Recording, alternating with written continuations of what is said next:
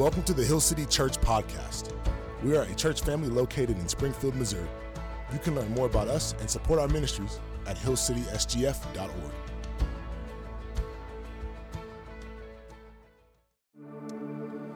Jeremiah 1, 4-9. Now the word of the Lord came to me, saying, Before I formed you in the womb, I knew you. And before you were born, I consecrated you. I appointed you a prophet to the nations. Then I said, Lord God, behold, I do not know how to speak, for I am only a youth. But the Lord said to me, Do not say I am only a youth, for to all to whom I send you, you shall go, and whatever I command you, you shall speak. Do not be afraid of them, for I am with you to deliver you, declares the Lord. Then the Lord put out his hand and touched my mouth, and the Lord said to me, Behold, I have put my words in your mouth. This is the word of the Lord. Thanks be to God. You may have a seat. Good morning, Hill City. My name is Jonathan Holmes. I have the privilege of being the director of Lightco, which is our youth ministry, 6th grade through 12th grade here, and then also our future young professionals ministry. It's a joy to be together this morning as we open up God's Word to Jeremiah. Now, we will actually be in Jeremiah 18, but I wanted to give you just a brief context. So we are done with Advent. Christmas is gone. You know, weeping and gnashing of teeth. I'll wait a few bit, but I'm going to listen to Christmas music again too soon. I'm excited already. And then we've got Genesis coming. And so we will be back in the book of Genesis in just a couple weeks. But this Sunday, we're going to we're going to parachute in to the middle of the book of Jeremiah in Jeremiah 18. But I wanted to give you a glimpse into the call of the prophet Jeremiah. Just it's hard to get a full picture of the context, but I loved how he was called to be a prophet, right? And immediately we see this oftentimes in the Bible where God will call out someone as a leader, as a judge, as a king, or even a prophet, and their immediate response is not, "Woo, let's go, I've got this." It's, is this the wrong address? Like, there's no way you're talking to me. Like, I am definitely not the one who could do that, what you're calling me, and they just give all these reasons and says, don't say that you're just a youth. And he says, I am with you. And he says, I will give you my words. And he says, behold, I have put my words in your mouth. And we're going to see one of these times, these scenes where the prophet Jeremiah receives the word of the Lord. And so if you have a copy of the scriptures this morning, go ahead and open with me to Jeremiah 18. We'll start reading in verse 1 in just a minute.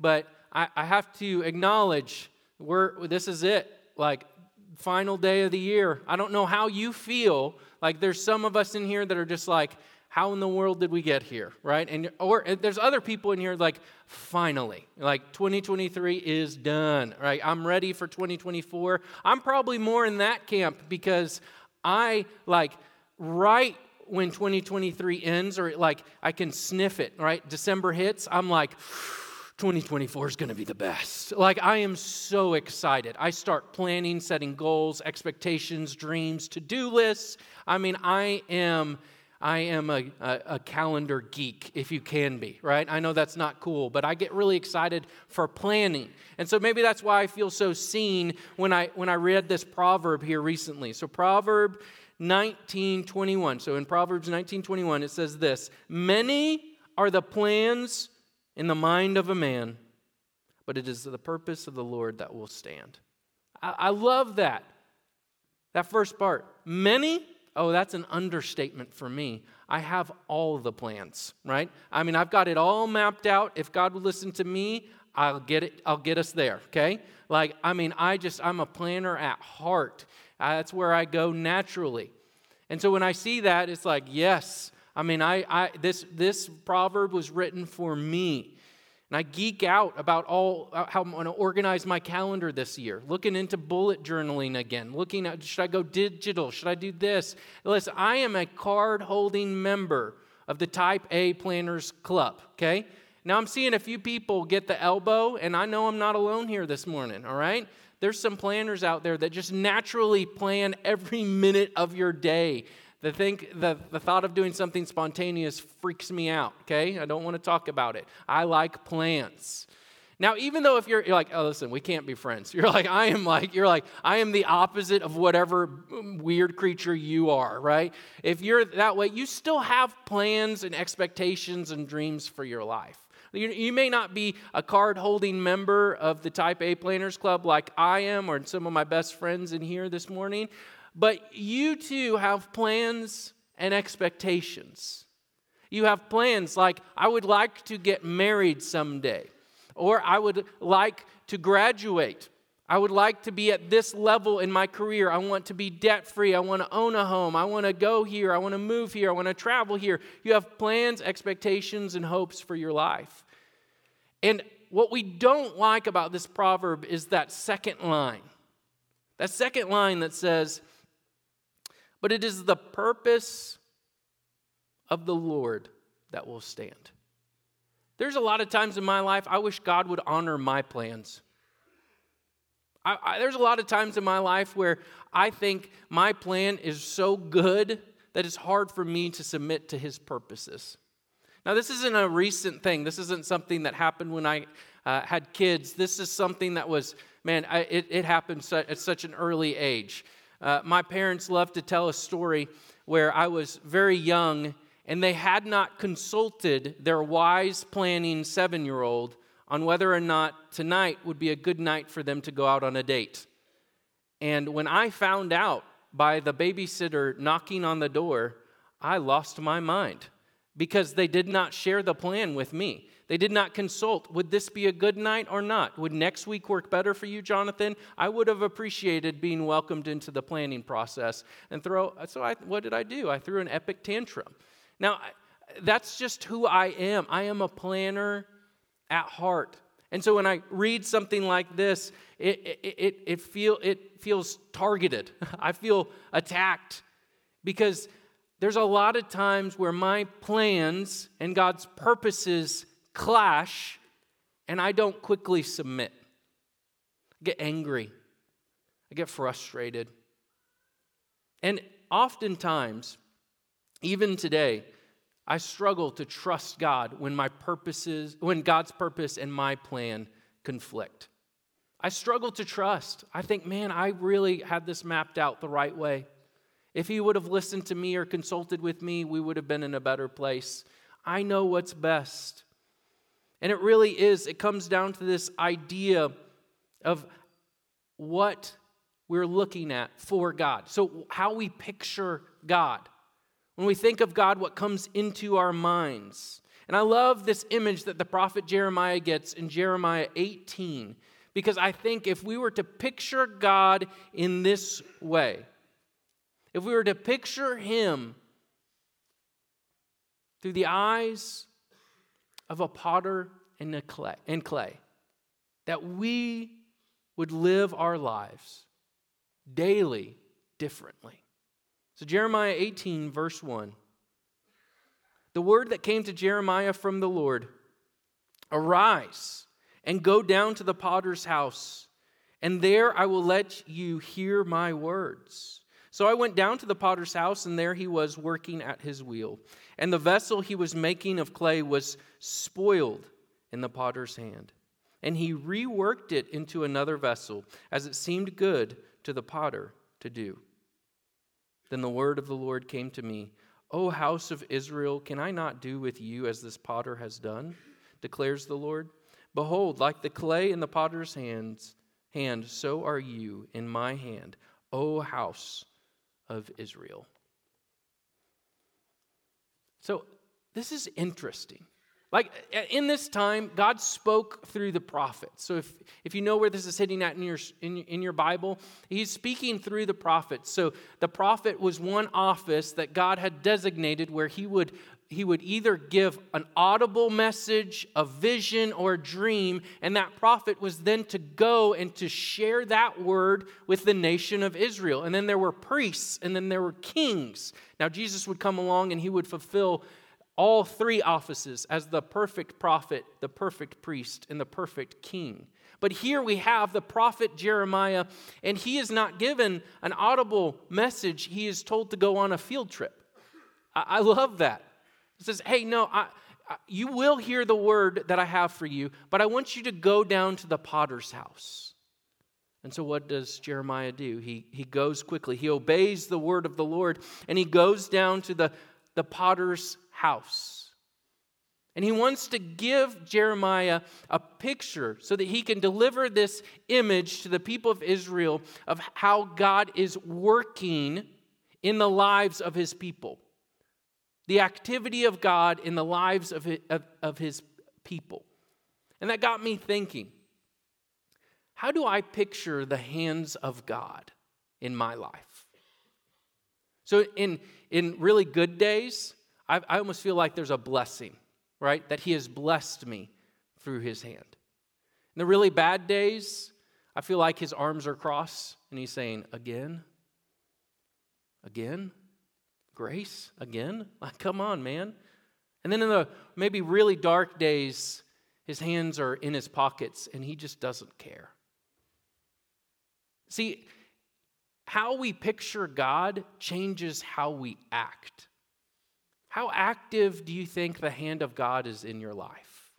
Ask that question to yourself. Where do you see the hand of God in your life? Because would you go to a God who is passive?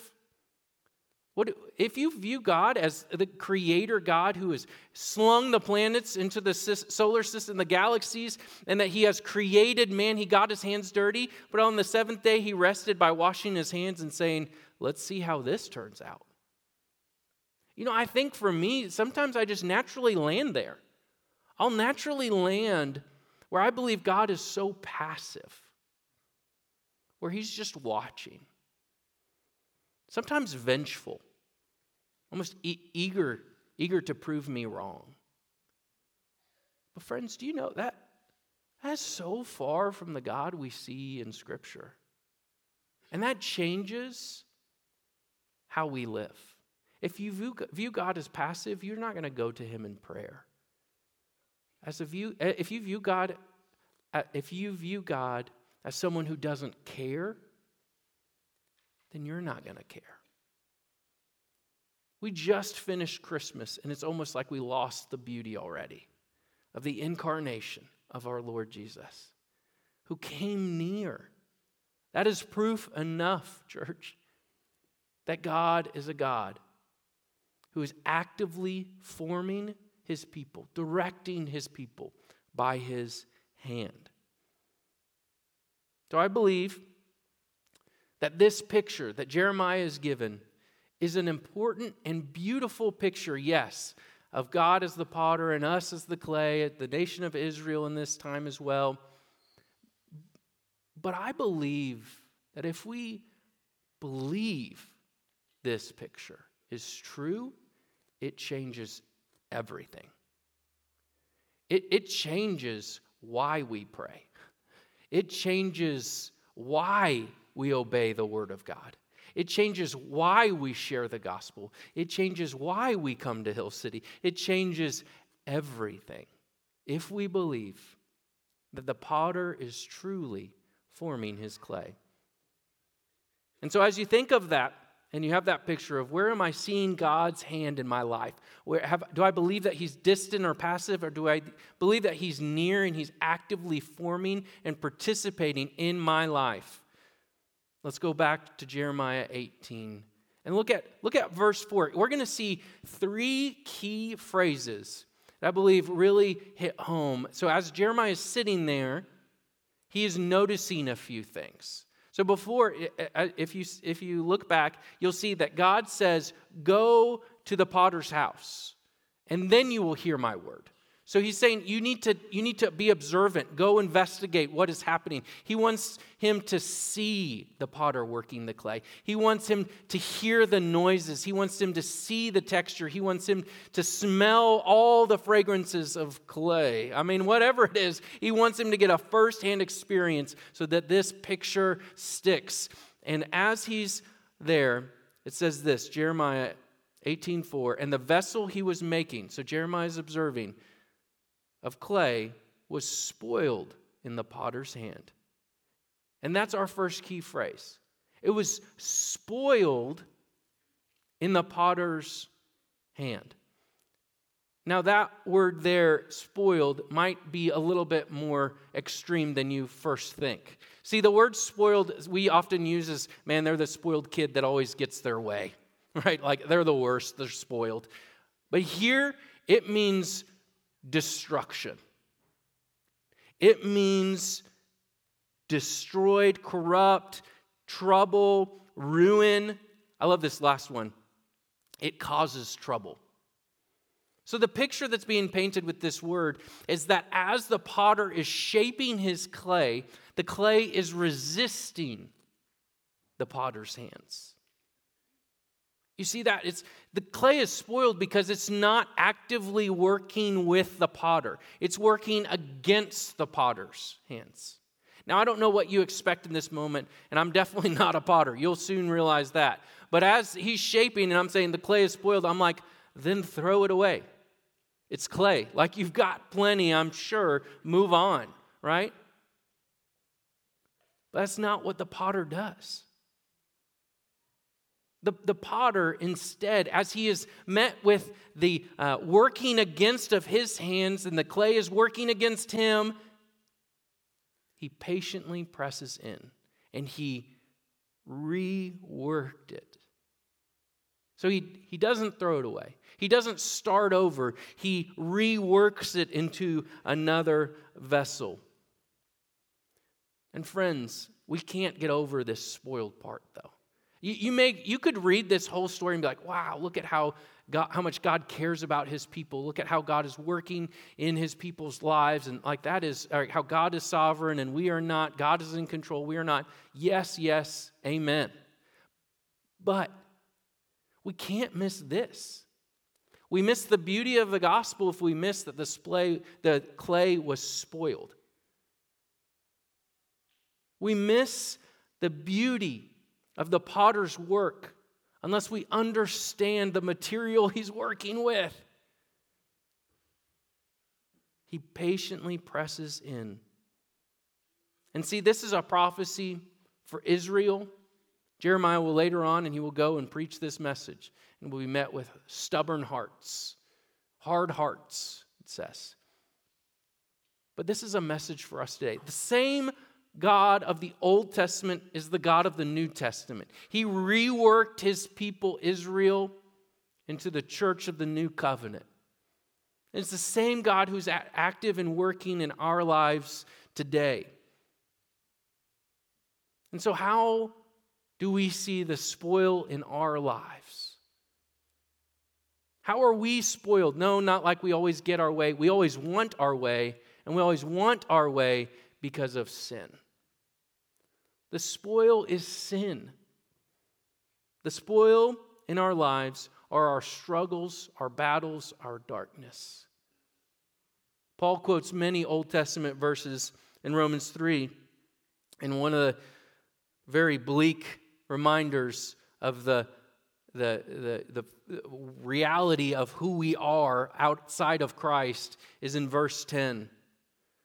None is righteous, no, not one. No one understands. No one seeks for God. All have turned aside. Together they have become worthless. No one does good, not even one. That's the good news. Don't you leave like sprinting out and excited? No. But you know this. This is where the gospel must start. Because we're not neutral. The human condition is not that we're kind of in between good and bad and we're trying to do more good than bad. The human condition is that we are sinful. We are apart from God. We are slaves to sin. We love darkness. And then in Romans 3:23, we see what that earns. For all have sinned and fall short of the glory of God. We fall short. He later will say, the wages of sin is death. We're not welcome But this is when we're met with God's grace. The potter's hands, but we are justified. That's awesome. By His grace, that's even better. As a gift, unbelievable. And are justified by His grace as a gift through the redemption that is in Christ Jesus, whom God put forward as a propitiation by His blood to be received by faith. The sin in our lives is how we are spoiled. We react negatively towards the hands of God working and shaping. We react against. We work for the domain of darkness even at times, rather than the kingdom of light. But the beauty of the gospel is that God is not overwhelmed by your sin. God is not overwhelmed by my sin. We are saved by grace through faith. It is not of our own doing, church. What a blessing it is that even in our spoil, in our sin, Christ died for us.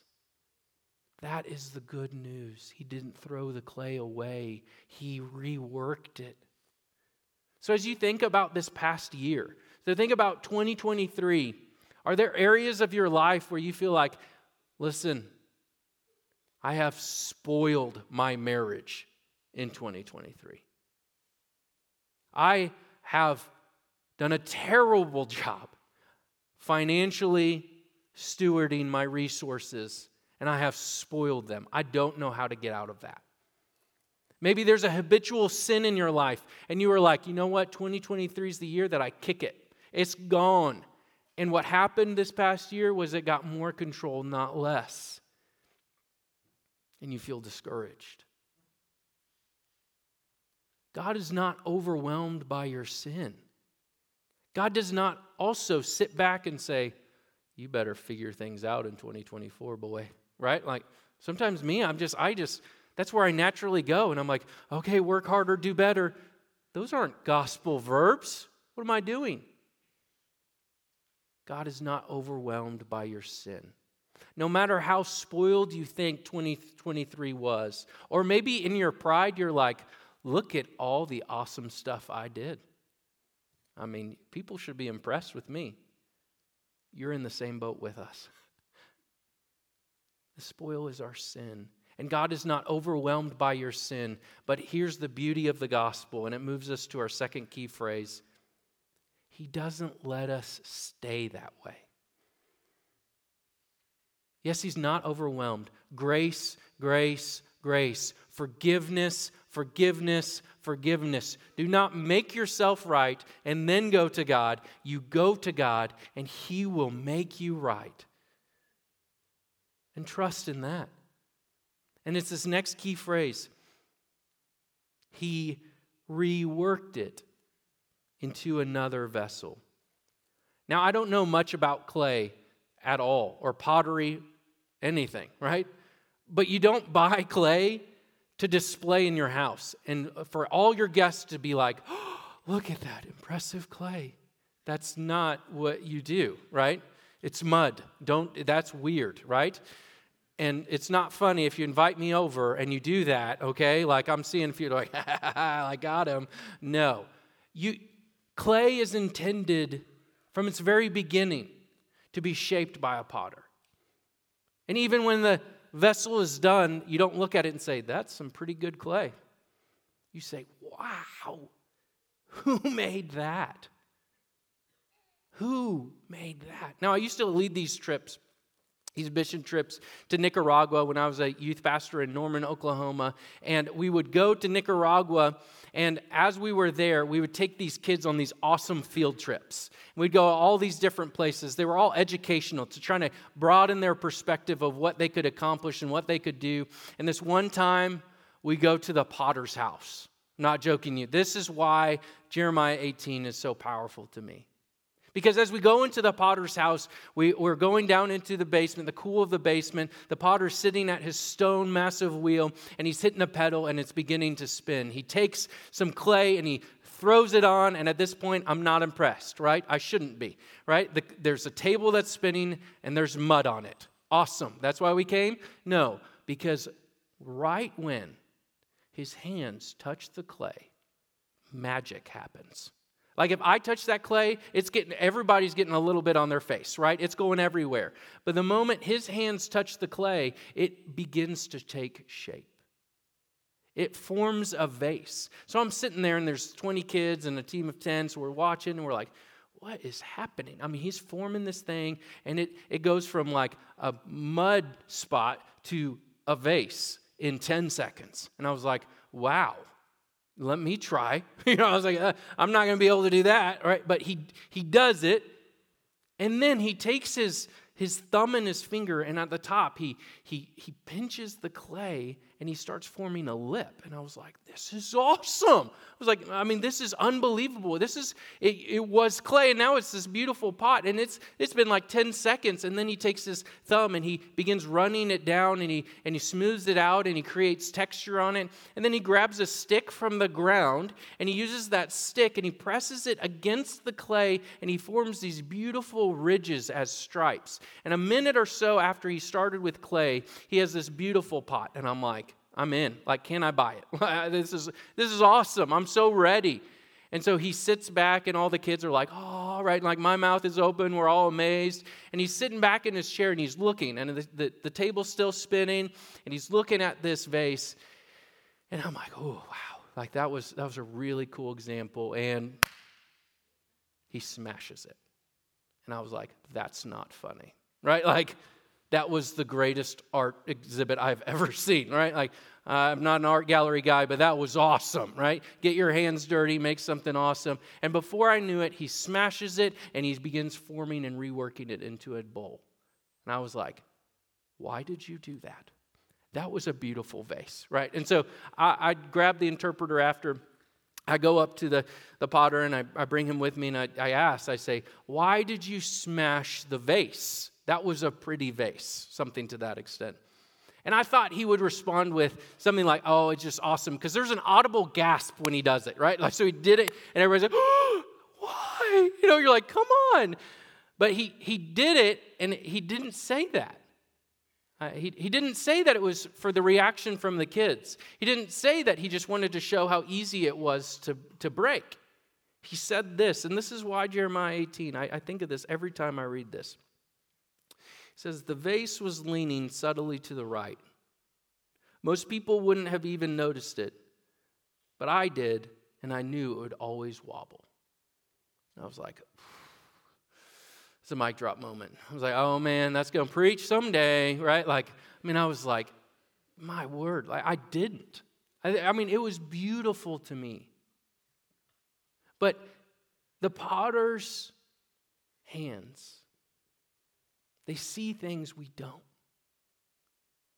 The potter notices things that need to be torn down so a stronger foundation can be built in our lives.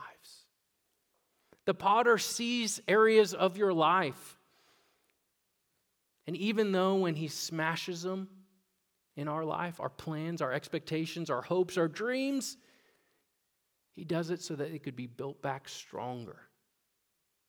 See, for me, I was offended a little bit. I was part of that creation process, and I was like, this is awesome, right? And then he smashed it, and I was like, how dare you? This is game over. But we do the same exact thing with God. Like, we get so caught up in our plans and our dreams and our expectations that when he comes with his purposes and his plans, we say, how could you? How dare you not respect my plans? How dare you smash what I've built? It was good. But he sees things we don't. He forms things that we can't.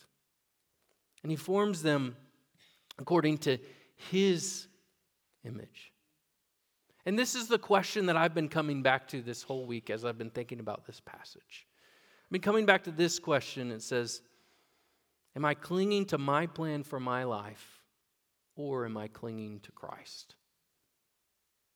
Am I clinging to my plan for my life, or am I clinging to Christ? Now, you might initially say, well, can't you do both? And I wish. Like, I'm with you. I'm a planner. But there's times in our life that we create plans. We set expectations. I will be married by this age, and it goes past you do it something else. And I will have this career. I will be this successful. I will have this life. I'll have this comfort. Insert whatever plan that you're dealing with right now here. And when it's met with the purposes of God, and God's plan is a little different for your life, it doesn't contain that in it. Instead of you saying, I trust you, God, you say, if you don't give me this, then I'm not trusting you. Say, hey, you have to follow this. Your word said you do things according for our good. Well, maybe that's a little stretch here. You point to your plan and you say, if you're not with me, then I'm not with you. So are you clinging to your plan for your life more than you're clinging to Christ? The reworking, reshaping process is not easy. It's not safe. When you follow Christ, you follow him with everything. Your hands go from this to clenching to your ways and your plans to this as a process of sanctification. Say, I give you my life. My life is yours. I will follow you.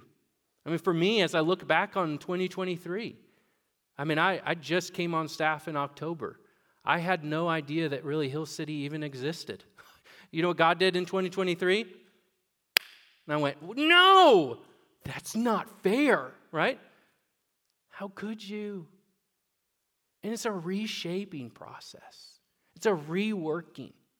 But when that happened, when he took my plans, my expectations, and he adjusted them so strongly, I threw a fit. You thought I was going to say, I trusted him. No, I threw a fit. Like a little toddler, like back in the day. I was frustrated. And you know what I was met with? Grace, forgiveness, patience. And he pressed in, and my hands went like this. So what are the areas in your life where you're clinging more to Christ than, I almost did it, clinging more to your plans than Christ? It was close. Okay, now our final phrase, as it seemed good for the potter to do. This is another Proverbs moment where we're like, oh, come on. He still doesn't listen. He still doesn't take counsel from us. He hears our prayers. He hears our requests, and we follow in submission to him.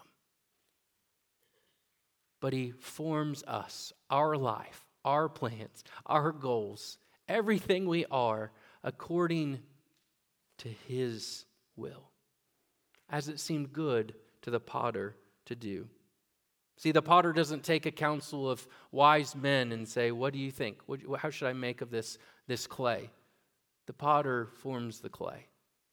God is not in a council of gods listening.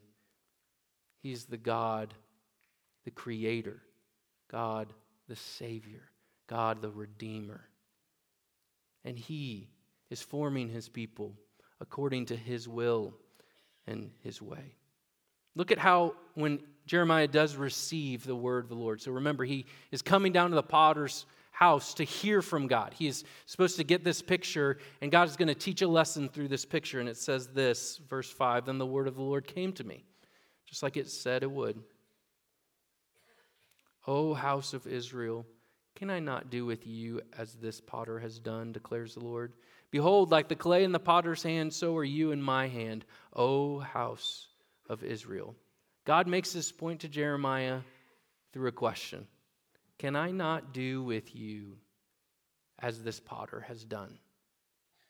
Are you not the clay in my hands? Now, I was a weird kid growing up. Maybe some would still say I'm weird. That's okay. It's kind of cool to be a nerd now, like it was not growing up, but I would go to Hobby Lobby because that was the coolest place on earth. A few more amens in first gathering, but we'll work on that. And when you got there, you got to pick from all these cool crafts. And one of my favorite things to pick was this block of these colored clays, right? And I'd pick these, and I said I wasn't a potter, and here's the proof you have, right? All I could make was some stick figures, right? Some of them would stand up, some would fall off. But they were all these multicolors, so green and yellow and red and black. And so as I get these home, I lay out a huge piece of cardboard in my parents' basement, and I take the colored clay, and of course green is what? Military, right? They're the army, right? They're the humans, and so I begin like creating them, and I mean, this is 7-year-old imagination. So blue then becomes the aliens that are good, and so the blue aliens are good. They're helping the army. Now the red ones, they're the evil aliens, and so at the end of the day, I've spent hours creating armies of clay figures, and it would happen that they would sit there for a little too long. My parents would be like, all right, come on, it needs to happen. And I would look at them, the day is coming. What? I mean, I said I was a weird kid. And I would wake up one morning, and it would be D-Day. It would be Death Day. All the clay was going to meet their doom. And I would go down there, cracking my knuckles, and getting ready to take these figures, and I would take them, and until the madness ended with a big ball of brown clay. And I'd throw it away, and I'd want to start over, right? And that was my activity. But you know what never happened? Is I didn't bust through the basement door and say, I'm here, Death Day, right? And the clay look at me and say, hey, we've been talking a little bit. This is not the right plan.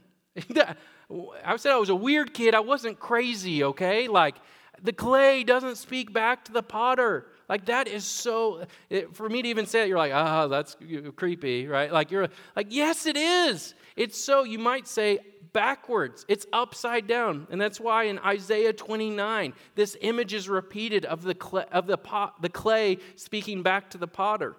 Ah, you who hide deep from the Lord your counsel, whose deeds are in the dark, and who say, who sees us? Who knows us? You turn things upside down. Shall the potter be regarded as the clay?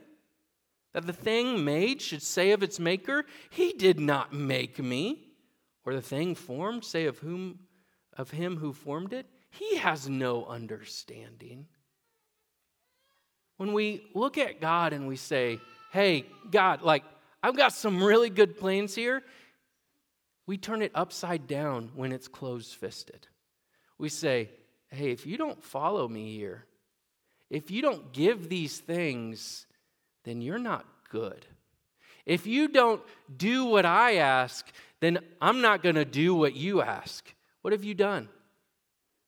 I know it, because I do this. I've turned it upside down.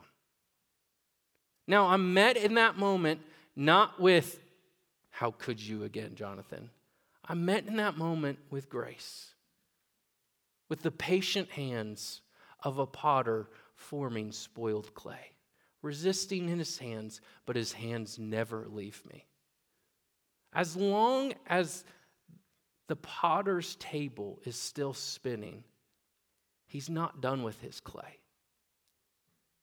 So even though I resist, I am met with grace and forgiveness, as my hand can't help but to open and to receive his purposes as good and trustworthy. So what do we do when our plans meet God's purpose and they're in conflict? What do we do when our plan doesn't shape out how we believe it should? Because a lot of these plans are good, right? You want to have kids, you want to get married, you want to be successful, you want to travel, you want to do it. These are good things. It's when they become ultimate things. When your plans are held higher than God's purposes. That's a problem. That's no longer spoiled clay. That's rebellion. That's refusal of the grace and forgiveness of God. So when we are faced with God's purposes and they conflict with our plans, you know what we're invited to do? we're invited to trust the potter's hands. And look at, so Jeremiah is told to give this message, go and preach this message that God forms his people just as the potter forms his clay. And God already knows how they're going to respond. In verse 12, if you look down just a little bit, but they say, that is in vain. We will follow our own plans, and will everyone act according to the stubbornness of his evil heart. My prayer this morning for you and for me is that we would not respond in the stubbornness of our hearts. We would not turn things upside down. I love that. But we would respond as Jesus did at the edge of his death. At the edge of his crucifixion, he goes to the Father. And this is what he says, Matthew 26. And going a little further, he fell on his face and prayed, saying, My Father, if it be possible, let this cup pass from me. Nevertheless, not as I will, but as you will. What are the plans in your life that you need to just start saying, not as I will, but as you will? I trust you. I don't know what you're doing, but I believe it's good. Why? It's hard to see the good right now because I know you're good. You always go back to the character of God. If you're serving communion, then please go ahead and prepare the table for us. I think there are many here this morning, including me. As we think of 2024, we think of all the hopes, dreams, expectations, and plans that we have, that we need to understand that some of those plans might be held a little too strongly. There will be a crisis faith moment when those plans meet God's purposes. One will prevail always. And it's our opportunity to trust in submission rather than to usurp in rebellion. So what are the areas in your life where maybe you could uncover some disagreement with the purpose of God and your plans? How could you see those areas? Are you discontent anywhere? You know where discontentment comes from? Unmet expectations. Are you anxious anywhere where you feel like you're out of control? A lot of times anxiety comes from grasps of control when in reality we're not the ones in control. I love this quote from St. Augustine. He wrote a famous book called The Confessions. And I think of this quote often. You have made us for yourself, O Lord. And our heart is restless until it rests in you. So as your plans meet God's purposes, will you receive those purposes with trust? Or will they be met with anger, frustration, arms crossed, saying, if you don't follow me, I won't follow you? There's grace and goodness in the invitation to trust. Now, as we go to the table, I want to remind you of the significance of this moment, that this is a meal for believers. So if you have professed faith in Jesus Christ, you have trusted him for salvation, join us. And if you haven't done that yet, then we just humbly ask that you would sit this one out. If you'd like to talk with someone about the significance of communion or something that was shared this morning, or if you have a need that needs to be prayed for, we're going to have people up at the front. We would love to minister to you in any way. Now, I want to encourage us in this moment. Let us go to the potter, God, who always receives his people with grace and forgiveness. Join us.